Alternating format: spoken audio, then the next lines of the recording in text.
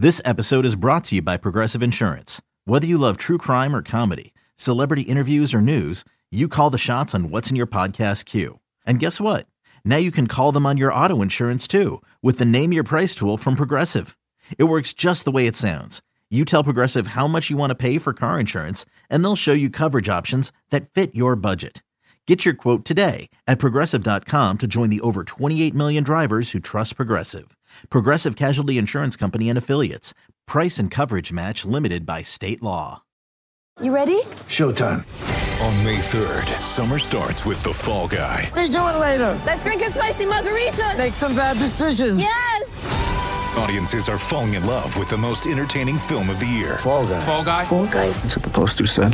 See Ryan Gosling and Emily Blunt in the movie critics say exists to make you happy. Trying to make it out? Nope. Because I don't either. It's not what I'm into right now. What are you into? Talking. Yeah. The Fall Guy. Only in theaters May 3rd. Rated PG-13. When you need mealtime inspiration, it's worth shopping Kroger, where you'll find over 30,000 mouth-watering choices that excite your inner foodie. And no matter what tasty choice you make, you'll enjoy our everyday low prices, plus extra ways to save, like digital coupons worth over $600 each week. You can also save up to $1 off per gallon at the pump with fuel points. More savings and more inspiring flavors make shopping Kroger worth it every time. Kroger, fresh for everyone. Fuel restrictions apply. Cheeseheads. Get on your feet. It's Curd and Long. Hosted by Sparky Pfeiffer and Ryan Horvath. But it was a good weekend, and a lot of that had to do with the Packers. I like the Packers on the money line. My hot take was that they were going to win that game, and the Chargers were going to fire Brandon Staley because he's been a complete disaster. And you saw yesterday, that pass defense is terrible. It's so bad that they allowed a Green Bay Packer quarterback to finally do it, throw for over 300 yards. That was the best game we've seen from Jordan Love. Jordan Love was great, 322 yards through the air, 2 scores, no interceptions, baby. That's Took right. 3 sacks, fumbled twice, but he didn't throw any picks. And the Packers were fortunate enough to recover all 3 fumbles that the offense coughed up throughout the game. So that's a good thing, but you never want to fumble the football 3 times. So offensively, love what I saw. Jaden Reed, man, that 32-yard end around, that was awesome. But he also caught 4 balls, had 46 yards, had a really nice block on Khalil Mack. Joey Bosa, unfortunately, goes down with an injury for the Chargers. That sucks to see. You never want to see anybody get hurt, but to see Jaden Reed on that 32-yard end around make a play, to see him catch 4 balls for 46 yards, that's what I've come to expect. I think he's a real playmaker. But to see him go up there and block Khalil Mack on the edge, that was great. How about Wicks? Wicks had the best game of his career. I absolutely hate that. And Andy Herman tweeted out, oh, boy, look, he blocked Khalil Mack from the Pack a Day podcast. Great. I don't want wide receivers trying to block Hutchinson or Max Crosby or Khalil Mack. I don't want wide receivers being put in that situation. The odds are 9 out of every 10 times they're going to get crushed.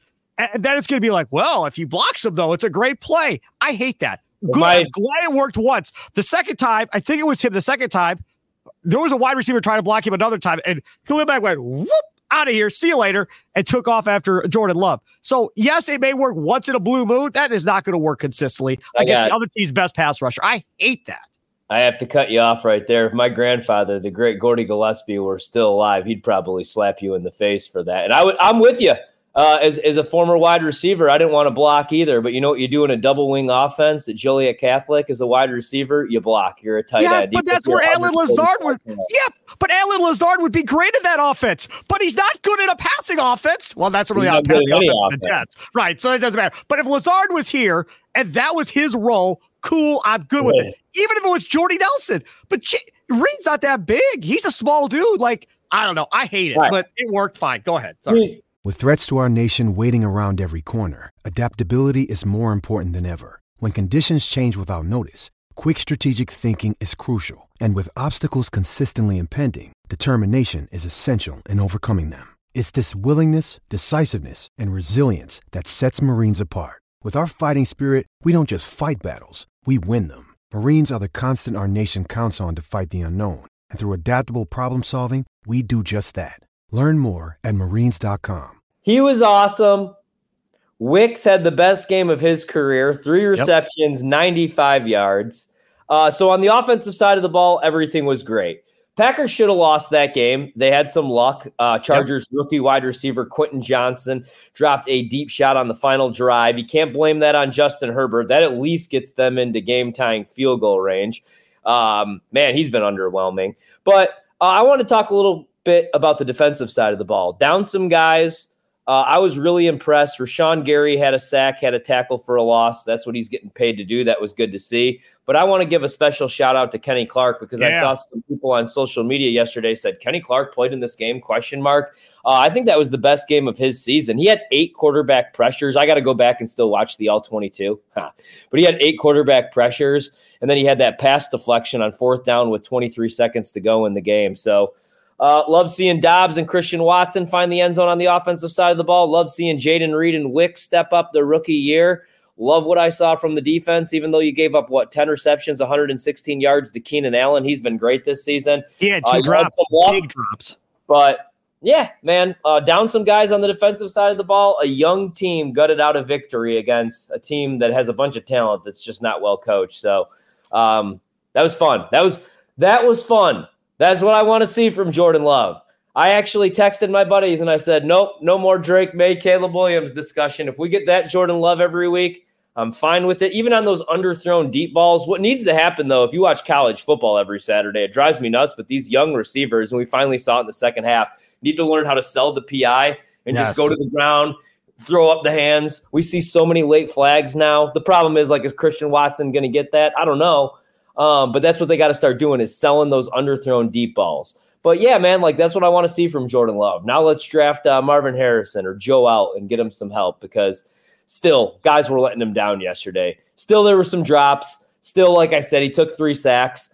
I got to go back. Maybe a couple of those are on him, but I don't know. Jordan Love balled out. Guys on the defense, no-name dudes balled out. Jair, to hell with them. Packer reporters saying that their sources say that Jair is going to play in the game. To hell with them. People rely on that kind of information. Please get it right. Right? That's all I'm going to say. Go Pack up. The Packer reporter thing, who knows? Everybody is talking to the same person or 2 people, I'm sure, within the organization saying if they're going to play or not.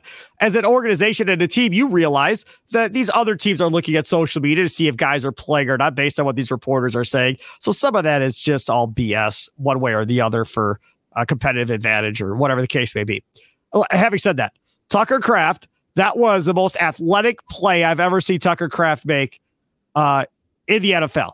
Can't say I watched him in college, but in the NFL, when you're able to get down the sidelines, jump over a dude, and then almost stay in bounds for that touchdown, and he was ruled out. Then after the game, Tucker Kraft's talking about, this is what I do. I make people miss. I get yards after the catch. Y'all just haven't seen me do it yet, and you will. This is kind of what I am. And if he's that, because they really haven't thrown him the ball or had him on the field, if he's that, to go with Musgrave, these tight ends are going to be pretty good kind of going forward here because Musgrave continues to show that he's going to be something, I think. His balance is a little off. He has a hard time staying up, but those 2 I really like in tight end, obviously.